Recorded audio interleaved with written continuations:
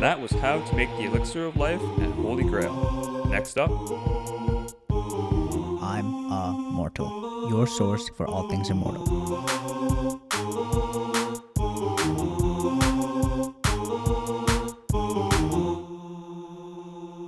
Hi, everyone. I'm Dr. Martin Weiner. I'm a faculty member at George Mason University in the Department of Psychology. I got my PhD in psychology and cognitive neuroscience from the University of Pennsylvania back in 2011. My work focuses on timing and time perception, that is, how the brain and the mind understands intervals of time.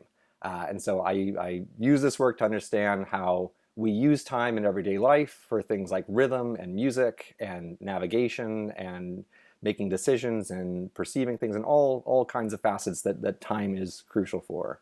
And that's me, and that's the kind of work that I do. So happy to be here. Great to hear that. Thank you, first of all, so much for coming on to I'm Immortal. And while we're on the topic of our name, what does the word immortal or immortality mean to you? Immortality, at least to me, means living or existing forever. That is, there is no, there is no end, and to some degree, there is no beginning. Right after a while, and so to me, immortality is any living being breaking free of that sort of life cycle by which you have to be born, exist, and then die, such that you just perpetually exist. so I know we're human, but I feel like we've always asked this, like, because there's this whole field of life extension, all that, which, I mean, would you want to ever engage in those sort of therapies, or would you maybe want to be one of those beings that is quote unquote immortal? I mean, this might presage some of the things I'm going to talk. I could talk about later. I would say I would be all for life extension, but probably not for immortality. No, that makes sense. That makes sense. Yeah. So you mentioned your field of interest. So what piqued your interest in this? How did you get onto time and space perception? Oh gosh, it's one of those things that I think I'd like to give you a story with that there was some pivotal event in my history that where I looked at the stars and I said it just keeps going, and I said I need to figure out why. But the my life kind of just went from one thing to the next, right? From one opportunity to the next, where I thought I was going to be good at something, and it turned out I wasn't. And then I moved on to the next thing. So, but I always did have an interest and a love for psychology and understanding the mind, understanding mental processes, how people think, and understanding how others think to a degree. And I knew I wanted to do something in that field, but I didn't know what. So after college, where I graduated with a degree, an undergraduate degree in psychology, I went on to work for a year in a mental health hospital. And so that was an opportunity to see patients, who were suffering from all kinds of psychiatric disorders, from schizophrenia to some people with Parkinson's disease, others with severe depression. And it was a humbling experience, but that's when I realized I really just was not good at being a clinician. And I probably just did not have the knack for it. But I still was interested in why people were having all these different disorders. So I went on to get a master's degree in psychology, and it just so happened that there was somebody there who studied timing and time perception. This was at Villanova University in Pennsylvania, and it just so happened that he needed a graduate research assistant, and I offered to work with him, and we talked, and he said, sure, come on in. And I started learning about the work that he was doing, which is about timing in animals. And it was very cool. It was fascinating. And I did the degree. And when I was done, I said, well, now what? And it just so happened that over at the University of Pennsylvania, at their hospital, there was a neurologist there who also was looking for someone to come in and help him do research, but this was on stroke patients, and he was specifically interested in timing. So how patients with strokes of different parts of the brain got disruptions in their perception of time. And because I had done this work already, I was, sort of a perfect fit for the position. I came in, I did work there, and that led to me doing a PhD, which led to me doing more work, which, eventually led to me going on and doing several postdocs, a brief detour where I worked for the federal government, and then finally coming back to my position here at George Mason University, where I have my own lab. I know that I found once an old notebook of mine from college where I think I was jotting down ideas. One of those things that you just do where you're just like writing ideas. And I think I found a sentence there asking, like, where does time Oh come my from? god. And it was one of those things where I said, there it is. That was it. That was me, knowing that this was where I was going to wind up. But there was a million things written in that book. And so it wasn't the only thing there, but it was something where I said, well, I wouldn't have gotten into it if there wasn't some interest in it to begin with, right? And so, it's one of those things that I grew to love it and grew to become involved in this. Wow, that was quite an origin story. I can't lie. Yeah. I love it. Sorry. Yeah, it was great. Okay, well, let's start off with this question. I think this is a great touch or a great starting question. So, as we age, our brain obviously changes. So, how does biological aging affect our perception of time? So it's interesting. There's this assumption out there that, well, there's sort of two assumptions with aging. One is the assumption that as we age, we get slower, that things tend to slow down. I mean, certainly we see people walking slower and moving slower as they get older. But when you examine the evidence, there's not that much evidence suggesting that time slows down in the moment to moment. There had been some work suggesting that they were slow, but that work was on the basis of the fact that older people have slower reaction times. That is, if you ask them to react to something, they do it slower than someone who's younger. And the assumption was, well, they process things slower as well. But again, we're starting to see that's not necessarily true. On the other hand, while in the moment their perception of time might be the same, if you ask them to think about the ordering of events in their lives, what you find is that there is this sense of time speeding up as they get older, of the years just slipping by, of just saying, like, how could I suddenly be 50 or 60 or 70? It's like when just the other day I felt like I was 20, or something like that. Because it does happen. There is this sense of that occurring. And we're not exactly sure why that happens in terms of brain anatomy and brain processing. The general idea has been, well, when you're 60 years old, 1 year is a much smaller chunk of your life than when you're 20 years old. 1 year has a far more pivotal, like outsized effect on you. That's true to a certain degree, because when you're younger, like, think about how a year can change everything about your life. There are so many amazing and insane events that could occur in your teens and 20s that define who you are. But once you're who you are at that point, once you're 50 or 60, there's fewer of these events happening that are just going to drastically change everything about you or drastically set you on a totally different path. It does happen, but most commonly things kind of stay the same. And that staying the same when you get older leads to kind of a sort of monotony where things just seem to slip by. So there is that change there on the grander scale of time for age, but on the shorter time scale, it seems like someone who's older can perceive an interval of time just as well as someone who's younger. I kind of want to touch on that because you said when we're younger, like right now, Yusuf and I were in university, so yay, there's a bunch of cool stuff happening every semester. But for people who I guess have, because you're saying time is based on a sort of proportionality, like time perception based on proportionality plus novel experiences, sort of. So if I did want to have, like, for people who do have new and fun experiences throughout their 30s, 40s, not that they're boring, but they continue, would they still give the same argument that time is slipping away, or would they usually say that no, I'm still, like, it feels like I guess, I don't know, that time is just as slow as it is when they were younger, I guess? Yeah. Well, I guess I don't know if this will answer that question, but the experience of time to a very large degree is tied to novelty, and the novelty and newness of events. So you can probably imagine, or like if you think back to when you first started college, say, and let's say if it was like a monumental event in your life of, like, now I'm here in college, like, those first few weeks are probably solidified in your mind, but they probably, fill a bigger chunk of your memory than, say, what happened, in, the most recent 2 weeks of your life, perhaps. Yeah.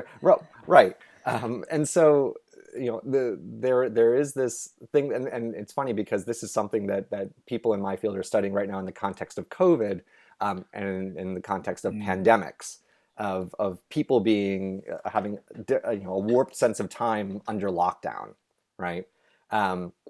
Because it's one of those things that when we have more new novel experiences, looking back, our memory of those events, they seem to last longer than they actually were.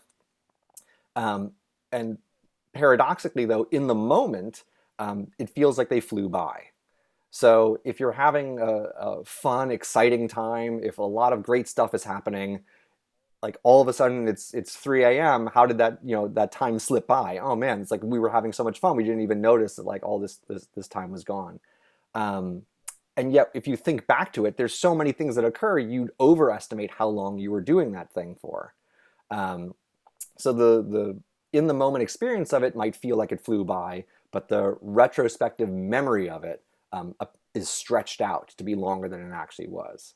Oh, actually, okay. Sorry, Suf, I'm gonna go again. Go ahead. But you talked about time estimation, and when we were Mhm. talking about questions, one of the things we were talking about was if you're in a blank room, right, and someone told Mhm. you, okay, leave when a minute has passed, you can do a pretty good job at it. But if someone said an hour, a day, a month, then you ended up doing quite poorly. I think there were some experiments like with people underground, and their judgment Mhm. time was, even the time of day was off. Is there a reason Mhm. why we're so bad at judging like long-term time versus short-term time? Potentially. So with isolation experiments, at least if you lose, say, the light cycle, like you no longer know day from night, there is this free running of circadian rhythms that can occur where you still sleep and wake for the same amount of time, but when you go to sleep and when you wake up starts to slowly shift. So now every day, it's like you're falling asleep a little bit later and you're waking up a little bit later, until if you go long enough, you're basically sleeping during what is actually day and awake during what is actually night, because you no longer have these cues. That's our general method in terms of our body awareness of telling us like, okay, it's time for me to sleep. It must have been a day now. And so those things rely on these external cues for us to be able to tell us like, okay, it's like now it's time for us to wake up, or now it's time for us to go to sleep. And as far as why we might be bad at those things in terms of estimating an hour, or estimating a much longer time scale, is that the brain has sort of adapted to be able to time things in this immediate moment. We're very, very good at timing a few seconds. We're very, very good at timing a few minutes even. But once you start kind of extending that out, the brain loses these, the method that it was using before for keeping track of that time. So if let's imagine you're just trying to count seconds, Mm-hmm. right? And you're just going 1, 2, Right. 3, 4. That strategy will work just fine for a short interval of time. But if you need to count in order to tell yourself when an hour is up, it's just not going. It's just going to fail you, because you won't be able to maintain it. And it's the same thing in terms of the brain, that the brain starts moving on to other things. It starts attending to other things. It starts turning inwards, and you lose track of all the cues that are necessary for you to say, okay, this amount of time has passed. And so, in fact, though, in order for you to actually know when an hour is up without a clock, is your mind has to kind of retrieve other memories of things that you were told lasted an hour, and said, well, this is kind of the same as this other thing that I knew was an hour. So it feels like that, so it must be an hour. It's like seems similar to that. And actually, in terms of measuring an hour, we're better at measuring an hour than you'd think. Really? We're actually pretty good at being able to measure when an hour has got, like even Oh, like not a me half then. hour to an hour. Okay. Yeah. If we're tasked to do Right. it, Okay. like if we're told, if you are told like you have 1 hour for this thing to be done, it's like, tell me when you think it's up. Most people will undershoot it of when the hour is, but they'll get it fairly close. It's only when you start to get to these much longer times. It's like, tell me when 4 hours is up. Well, now I've lost everything. It's like that becomes far more difficult to indicate. Okay, I know we just touched on this, so I'm going to segue here. So you mentioned how attention and paying attention to how much time passing is important. So why is it that attention is so closely tied with time perception? And say somebody has attentional deficit or some condition, what's the case for them?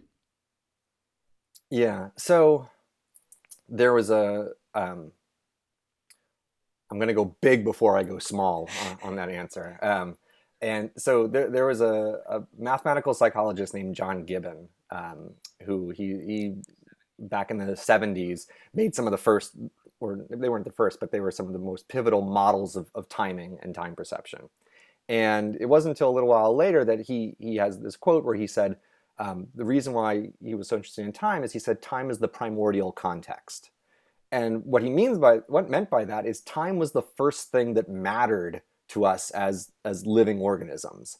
That it was the very first thing we had to figure out, like in order for me to get energy, I need to know when the sun is up in order for me to go up there and get energy. And I need to know it's night in order to kind of, conserve energy. So I need to figure that out. Okay, I figured that out. Now it's like I need to, hunt. Well, I need to figure out how to be quick and catch something. Okay, well, I'm prey. I need to figure out how to run away from it. Well, we're going to keep getting better and better at each of those things, and timing becomes more and more and more important. He said, evolution favored organisms that could predict things rather than react to them. If we were only reacting to something eating us, we would be eaten. But if we could predict when something was going to come and attack us, we could get away from it. So that's the kind of big part. And so in terms of the question of attention, what we have found through a lot of this experimental psychology work is that the more attention you pay to time, the longer it gets. Okay. So if I'm asking you to time an interval and tell me how long it is, and you're focusing all your attention on this interval, like if I say, I'm going to flash a light at you and you tell me how long it is, if you focus all your attention on that light, it's the more attention you focus on it, the longer that light will seem to be on for. But if you start diverting your attention away, if you start kind of thinking about something else or looking at something else or, whatever, the shorter that interval will become. And this is where kind of we get those sayings, a watch pot never boils or time flies when you're having fun. Because in the watch pot example, you are focused entirely on time. And the idea, again, is that time is that primordial context, because it's that one thing that we focus on there of saying how much time has passed. And when you focus on it, it gets longer. But if you're distracted away from it, it gets shorter. And for someone who has ADHD, what we found is that people who cannot maintain attention to time on things, those time intervals, obviously all seem to become shortened. So if I give someone with ADHD, I ask them to time a 5-second stimulus, like tell me when 5 seconds is up, they're going to, time it and then say, oh, that was 3 seconds, because they were focused. They couldn't maintain their attention on this particular thing. And so that's, sort of the connection there. And that's how attention gets folded into this in terms of timing. Oh, I can go ahead with the next question. Well, I mean, I can ask. You go first. I asked like 3 follow-ups last time. So this actually is a question more related to getting older. So you mentioned time slipping and how as you get older, time, like, longer pieces of time feel shorter. So say somebody were to live to a more absurd age, such as 500, would like a week seem like a second to them, like in terms of memory? Oh, huh. Yeah, so it's funny, to some degree it's ad absurdum, right? It's like, oh, well, obviously it's like if someone is living for so much longer and they have so much time, then, at that point, the passing of time must seem to go like by in the blink of an eye, right? It's like, because what does it matter to them? You're kind of getting at this geological time scale thing, right? Like this whole idea that you have like an ancient organism that's like so old and so wise, like a god, for example, and to it, like, the actions of mortals seem like the actions of like mere ants, where centuries are passing by in seconds to this being. I mean that that works and all when you're coming up with fantastic beings, but I think we cannot escape biology to some degree. And so I think if we were to artificially take a human and find a way to expand its lifespan, even to some, to a long amount like 500 years, I don't think you would get time like quite going so quickly in that case. I think you might just wind up reaching like, yeah, things just fly by. but they might be like, well, what does it matter? It's like, what is, it's like, okay, a week has gone by. Oh, whatever. There'll be another week. I can focus on things then or do what I need to do then. So almost like a loop of procrastination to a certain degree. Yeah, maybe. Yeah. Maybe. Yeah. Okay, Marvin, you can go ahead here. Okay. Yeah, I want to ask because earlier we talked about how there's two factors. One of them was novel events being linked to your perception of time. So say you were like Zuful's scenario of 500 years, maybe even 1,000, right? I don't know if there's, first of all, that kind of relates to, is there a limit to your memory? Because I was thinking if there is a limit, then you would only be able to keep so many events in your head, right? And that's how you perceive time. And if time goes on and you can only still perceive a finite number of events, then wouldn't your perception change? Or like, how do we deal with that sort of problem? Yeah, again, we don't really know, right? I mean, that's a great question. Certainly you can say that there must be a finite limit to the number of memories that we can hold. That has to be true. You could imagine, though, that after a while, the brain would simply start to lose memories, like lose older memories that are no longer relevant or no longer necessary, and just replace them with additional memories. And so you could imagine perhaps a being that's 500 years old that no longer remembers what it was like to be 10 or 20, or perhaps just has like a few select choice memories of being 10, 20, and then a few select memories of being 30 and 40, and then maybe more memories then closer to whatever is the more relevant memories for it. On the other hand, it might not be the case. Memory is still one of those things that we have a difficult time untangling in the brain. Certain types of memories are easy for us to study. For example, the memory of locations. For example, of like, where was something? Like, where was this or where was that? Studying memories of events, though, in the brain, that's harder. That is still something to this day that we don't really have a very good handle on where these memories are stored. And where is likely the wrong question. It's more a matter of how these memories are stored. Simply because modern neuroscience is pushing us to this network view of the brain where you can say, well, when a particular memory is instantiated, the brain activates itself in a particular pattern. Okay, so you can imagine, okay, I've got, it's like these 50 nodes activate in a very particular pattern, a very particular way. And, we think of the hippocampus as the key to saying, okay, activate pattern, 5037, that's the memory of when I was 8, and I, tripped, it's like, well, I was running too fast or something like that. Okay, now switch these weights. Now it's this other memory, for example. And if that's the case, if it's this network that's just changing its configuration, you could imagine a system that could store, memories for hundreds of years, because it's just new configurations that the brain has to be able to achieve. And as long as the brain retains, the weights of saying, okay, these are the weights for this particular memory and these are the weights for that memory, then I should have, a far greater amount of storage than what we even have in our lifetimes. I mean, that's how there are those, reports of people with eidetic memories, people who have these perfect memories for all kinds of events, and sort of super mnemonics, right? Their brains are no different necessarily than ours. If you examine their neuroanatomy, it's like you don't find it's like, oh my gosh, it's like this brain looks so different. Like the hippocampus might be bigger, perhaps, but otherwise it's like they don't really suffer many losses, although that could be argued against it. There are some people who claim having eidetic memory is a curse rather than a gift. I can imagine, right? Yeah. But that at least proves to us that you could have a person who lives for a very long time span and doesn't suffer any problem in being able to remember something. Oh, okay, wait. So I had a question because we're talking about the brain.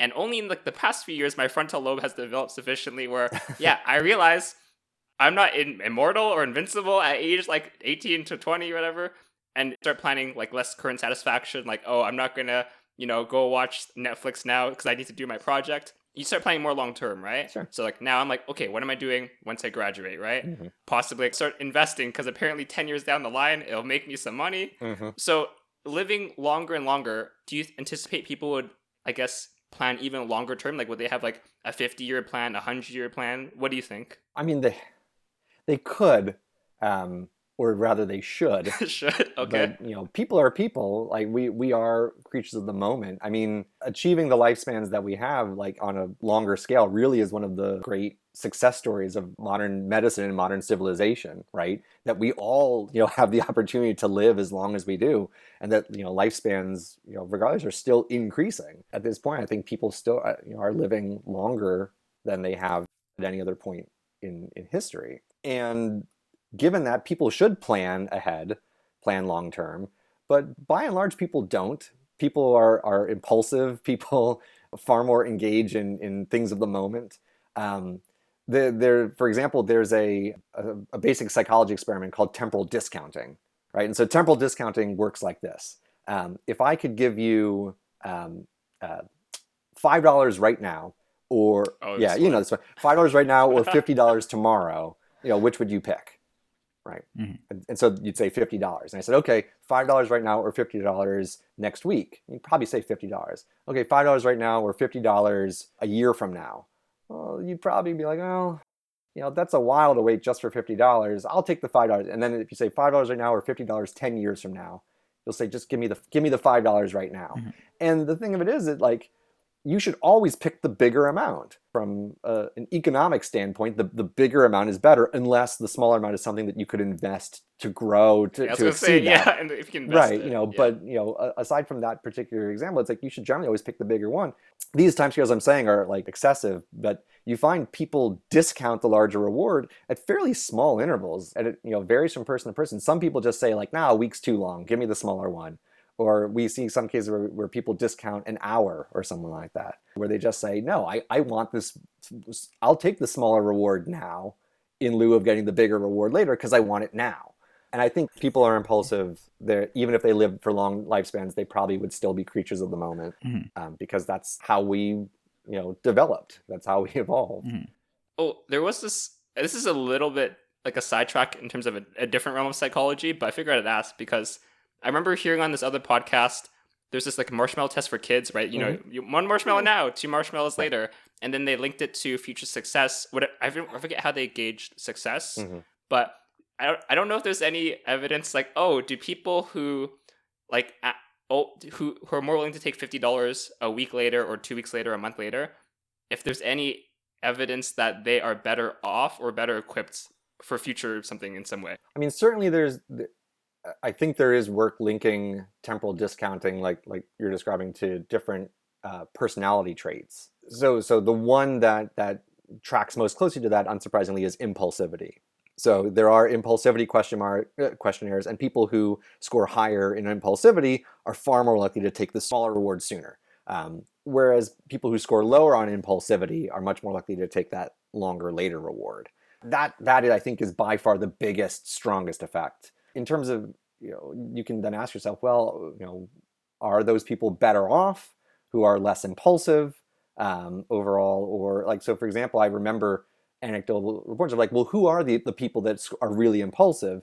And I remember talking with someone and saying like, oh, well, this one person, he was a professional skydiving coach. It's like this other one, it's like, oh, he was always doing extreme sports. This other one, he was always like, it's like engaging in risky behavior. These are the different traits that they have. And so you can say, well, are those people worse off because they're engaging in these things? It's like, or is it just that's who they are and they're doing what they enjoy, but part of that is from this impulsivity that they have to engage in these behaviors. So I don't know that we have something quite like the marshmallow test here in terms of saying that these people are better off. And I mean, the marshmallow test itself has some controversy back and forth as to whether or not it actually exists. Or I mean, whether or not the effects actually track with later success or with delinquent behavior, and things like that. I mean, it's an open question, I think. Still. Okay. Well, I'm gonna jump the ship here a little bit. This is a question we have in here that I personally find pretty interesting. So typically, people tend to have a fear of death. It's very common to have a fear of death, but people can also have a fear of living forever, the infinite. So how can both of these exist in like a lifetime? Like, is it not a contradiction for somebody who's immortal? They could possibly have the both. You're saying, is it a contradiction for someone to both fear death and immortality at the same time? Yeah, essentially. Yeah. Oh, okay. Yeah. Well, I don't know if it's... I mean, is it okay for me to curse on this podcast, or is it or not? Yeah, shouldn't be a problem, as long as you're okay with it. so a fear of death and a fear of immortality is basically you're fucked one way or the other, right? Like, yeah. Like in one case you die and that's it, and there's nothing, and that's scary, and that's frightening, and I don't want to face that. In another sense, if you take immortality to its extreme, You say, I'm just going to keep on existing and existing and existing and existing, and nothing will ever end. It will never stop. I will never stop existing. And especially if you're miserable in your existence, it's like you reach this point of like saying like, that doesn't sound very great either, and there's nothing I can do about it. I mean, let's imagine like pure immortality. Like you cannot die. You simply will not die, right? Like the earth could crumble behind you and you could be floating still in space and you just would not die. Mm-hmm. It's like that I know is like, again, like a just as frightening prospect, right? It's like just this continued endless existence. And I think either way, someone would find both of those things kind of a type of fear. I mean, this connects also to, like people who might have a fear of of infinity, could have a fear of an afterlife, even of being like, well, I'm afraid of dying and going to an afterlife where I'm just existing forever. Like, I remember, it's like, what if there was, say, like an afterlife that what if there was a hell where you were just placed in a blank room and that was it, and you were told, this is it, you're going to be here forever. Bye. I'm the last person you're ever going to see. It's never going to end, and that's it. And you're just now in this room. There's no doors. There's no windows. It's just a blank room. An oubliette of darkness, and that's terrifying to me, right? And again, it's terrifying under the idea that it does not end, right? Mm-hmm. But it's also terrifying because we are social creatures where we have to be interacting with other people, to some degree in order to maintain our mental health, Yeah. right? And so again, that's why isolation is a type of torture.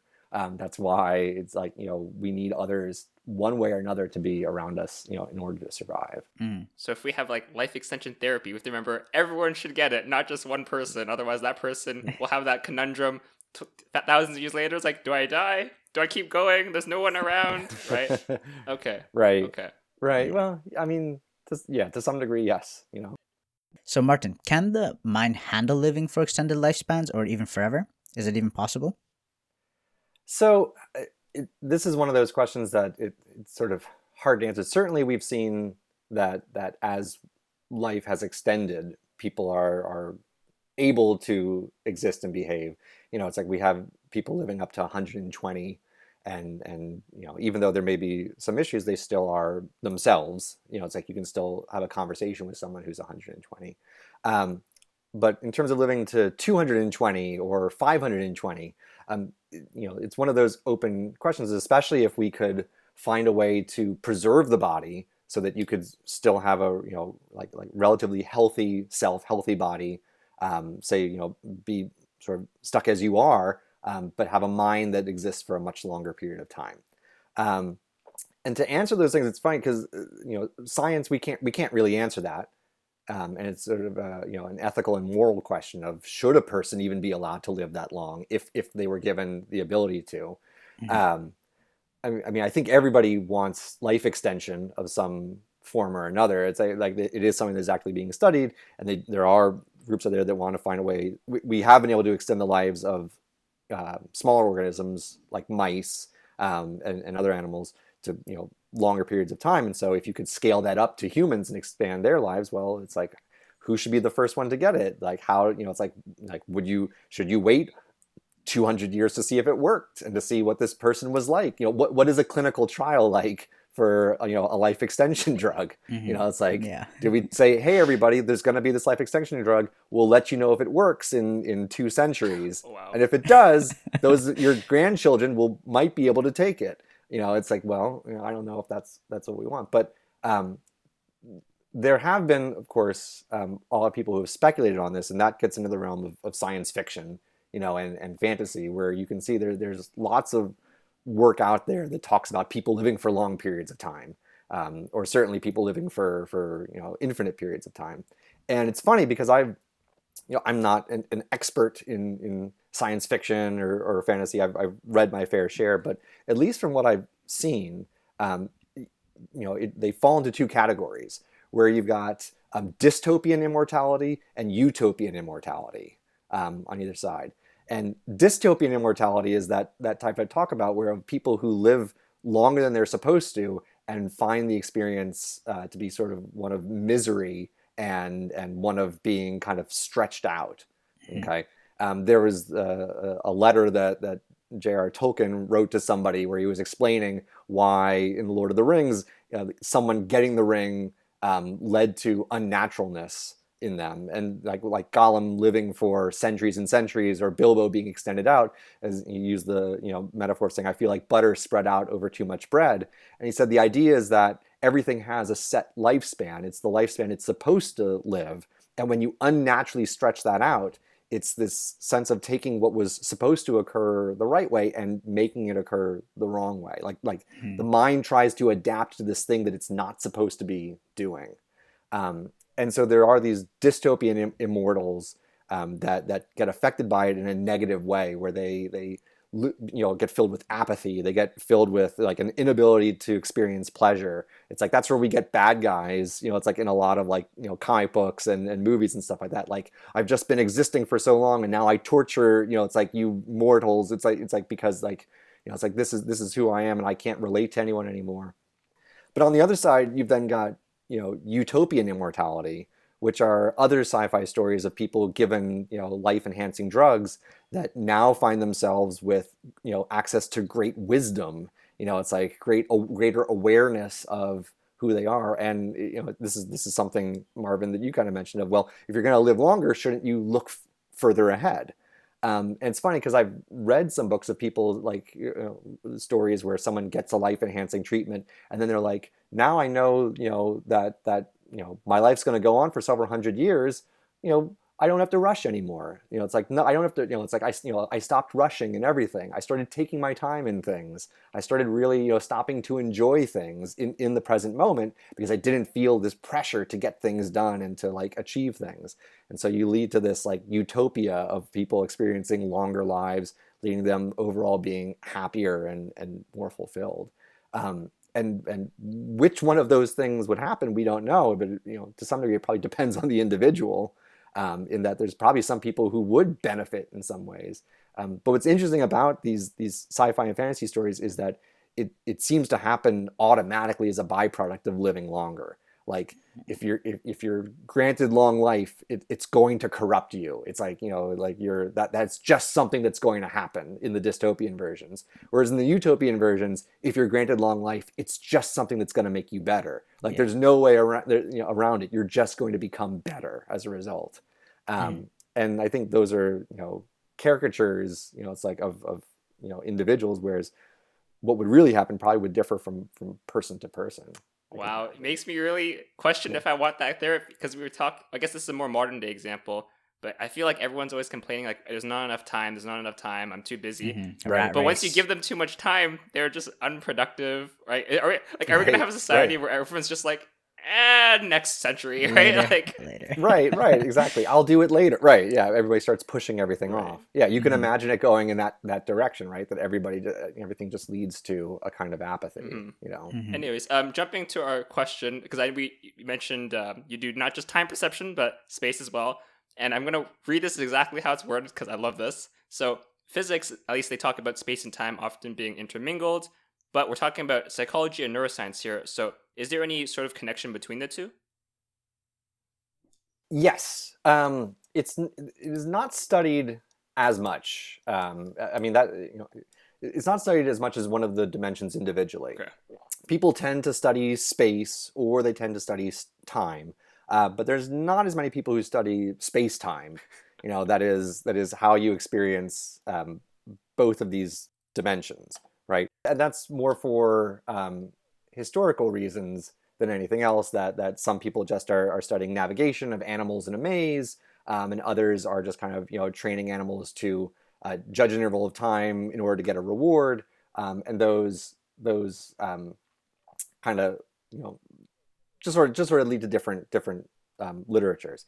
But there are examples of people studying space and time leading to some interesting results. So to my mind, the most interesting one was this is a paper that came out in Science about 40 years ago, back in 1981.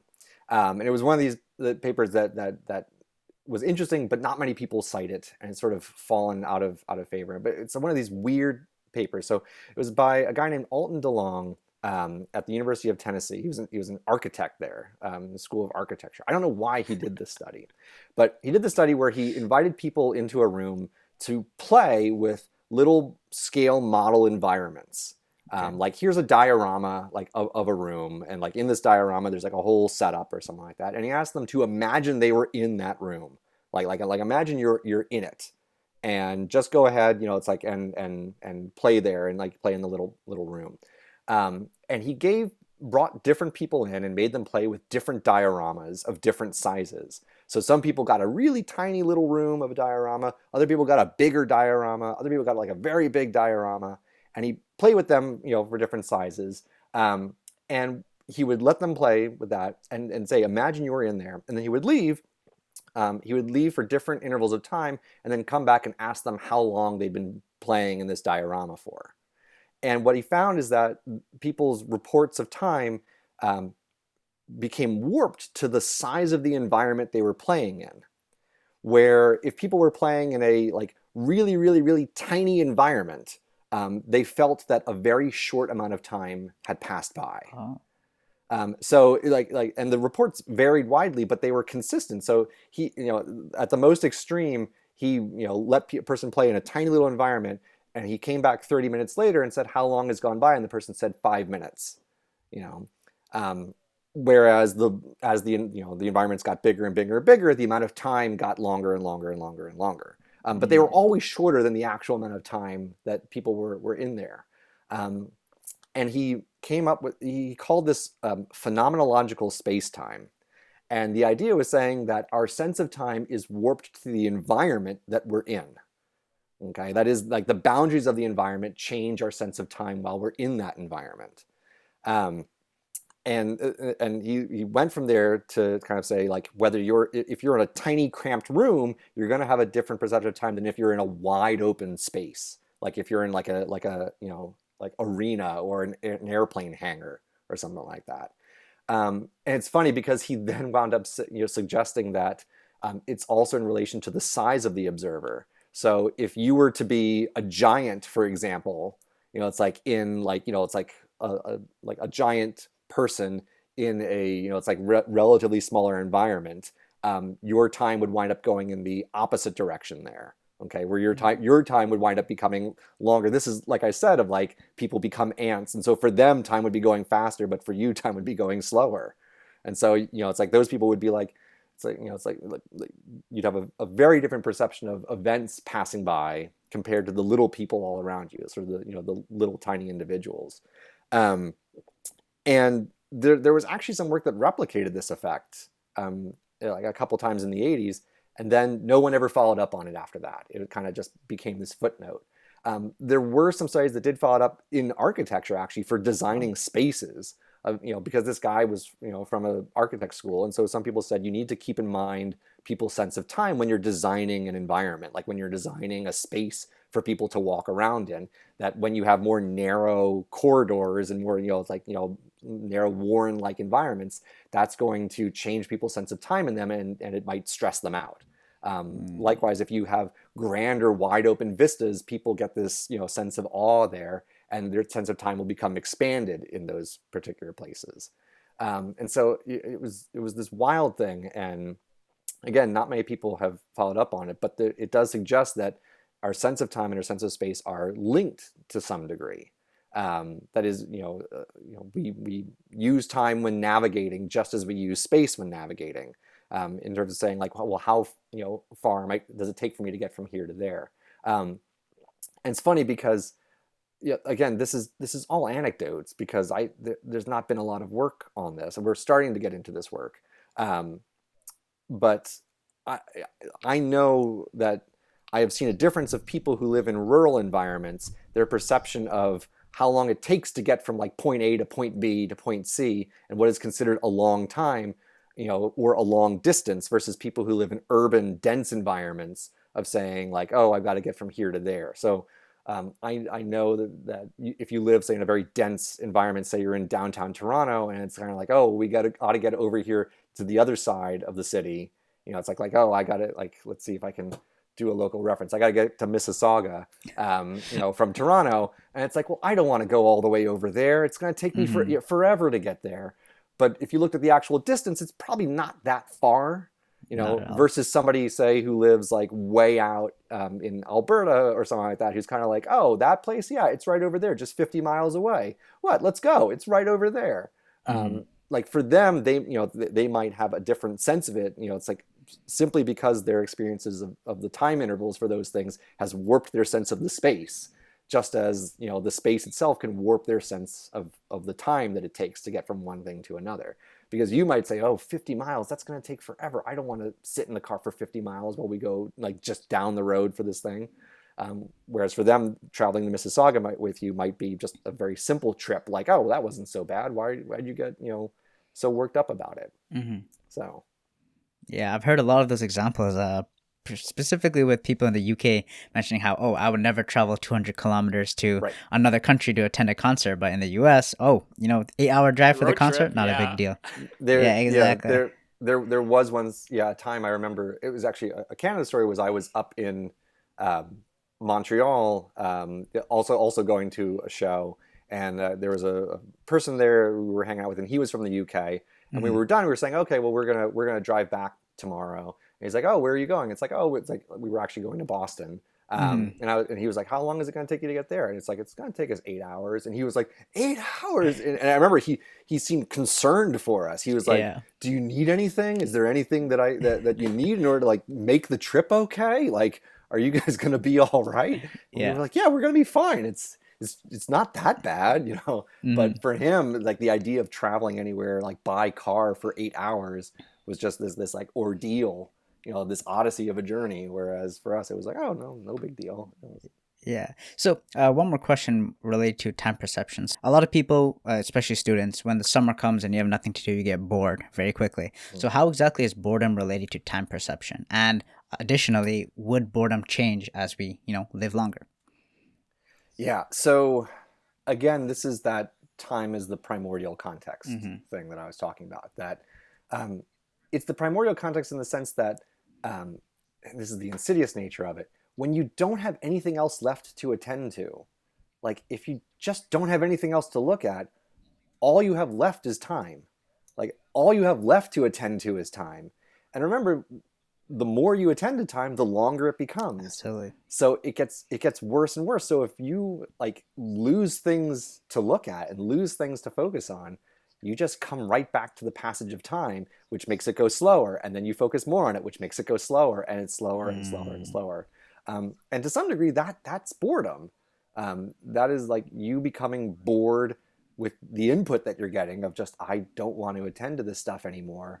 What's left? And then, even if you don't want to turn yourself inward to your own thoughts, you don't even want to like daydream.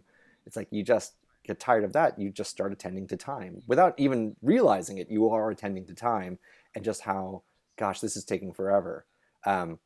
It's like if you're on a long plane flight, it's like the joke is like if you're taking like a 12-hour plane flight, it's like you watch a movie and then you watch another movie and then you still have 7 hours up in the plane flight. And it's like, well, what do I do now? And it's like that's why it's like it can just become agony after a while, because all you're thinking about is the passage of time. Whereas I remember the first time I flew on a plane where I was with a friend talking with them the whole time on the flight. Zip spy. And suddenly they were like, "Oh, we're landing now," and I'm like, "Oh, we are?" It's like because I was distracted away from the passage of time. I wasn't focused on it anymore. It seemed to go by really quick. And that is something that we are seeing in these studies of COVID and lockdown, where there are these large-scale studies in the UK, in Brazil, in Japan, showing that people are experiencing a slowing down of time in lockdown, where things are slowing down in the sense that things are becoming stretched out. And it's related to this sense of boredom of, well, I've watched all my Netflix shows now, and I've binge watched all the things I wanted to do. I've crocheted all the things I needed to crochet, cooked all the things I needed to cook. What's left? Well, that's it. Now I'm just thinking about the fact that I'm still here and nothing is new anymore, and I'm just getting bored with it, and time is stretching out, and it feels like this is taking forever. Yeah. There was this joke, I remember when the pandemic first started, that March was endless, that it was an endless March because that was the first month of the pandemic, and we were so new to being stuck where we were, that it just seemed to drag on forever. So Wow. So a way you could technically, not extend your time, but feel like time is going like be slower. It's like if you're in a big blank mansion in the middle of nowhere during a global pandemic and you're extremely bored and you have no Netflix. That seems like a pretty good way to maximize your misery here, at least. yeah, exactly. Yeah, if you're put into this space where just nothing is exciting, where everything is old, nothing is new, nothing is exciting. We crave novelty, and if you take that away, it just leads to boredom. Okay, well, you want me to wrap? Okay, sure. I have one sort of wrap up question, and we've talked about a lot of different things today. But if there's one thing what you want listeners to take away from today, in regards to time perception, like with regards to, I guess, life extension, possibly, is there sort of one thing you really want to tell them to hone in on? If there's one lesson that we've learned from timing and from the things that I've talked about, it's that time flies when you're having fun. The brain seeks and craves novelty. It does not crave a dark room where nothing happens, even though that's the safer alternative. We go out, we experience things, and whether we are living for 200 years or 50 years, experiencing more things, experiencing more novel events, doing more, it's like involving yourself in more things, is a way to enrich your life and even make it seem to last longer in the time that you have than it actually is. So, you could live for 50 years and fill up those 50 years with a ton of experiences, or live for 500 years and have nothing in it, and wind up with like an equivalence in terms of the memories that you have and the lived experience between those two. And if I had my choice, I think I would choose again to have the experience of a life that was more full rather than a life that was more empty. Time may be the primordial context, but it's not a fun place to be, to just focus on time endlessly. So the point is for us to get away from that and experience more novelty as a way of kind of escaping the trap of time to some degree. Wow. I realized the phrase "the experience of a lifetime" has this is way different meaning now after having this interview. So let's wrap it up with, for all of the audience listening in, where can they find more about your work, support it, or if they're a university student, how can they get involved in this field? So if they want to know more about me, I have a website up through George Mason University, so you can Google my name, and then that should take you to my webpage at George Mason. My lab has its own website. So we're the STAR Lab, so Space-Time Action Representation. So you can Google that at George Mason University. In terms of getting involved in this work, cognitive neuroscience, that's my area, is a growing field. There's many cognitive neuroscientists at most research universities and even smaller universities. If you're interested in this, I encourage you to reach out to people at your local university who are doing exciting and interesting things in this space, and chatting with them and seeing if there are opportunities there for doing research. We are always looking for people who are interested in this field and want to learn more and want to involve themselves in research. So absolutely great. So for all of you guys listening, links to Martin's lab as well as his university website will be below. With that, I'll wrap it up. Thank you so much for coming on to our show and being interviewed. We really appreciate it. Thank you, Sifal and Marvin. This has been fantastic. I really appreciate you guys reaching out. Thanks.